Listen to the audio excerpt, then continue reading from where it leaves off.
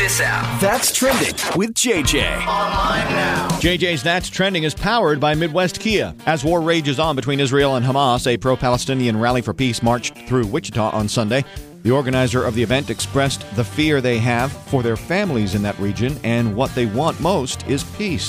After Jim Jordan failed to secure enough votes for Speaker of the House, there are now a total of 9 other Republicans who have thrown their hats into the ring to claim the spot.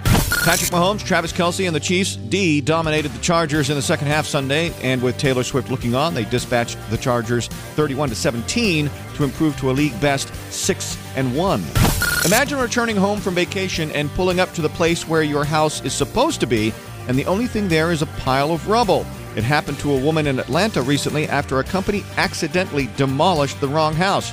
And being woken up by your cat in the middle of the night can be annoying. Now imagine if that cat was a Guinness Book of World Records record holder for the world's loudest purr. That title now belongs to Bella, whose purr was recorded at 59.59 decibels. In comparison, the average human conversation is 60 decibels, and the average vacuum cleaner is 75 decibels. And that's trending.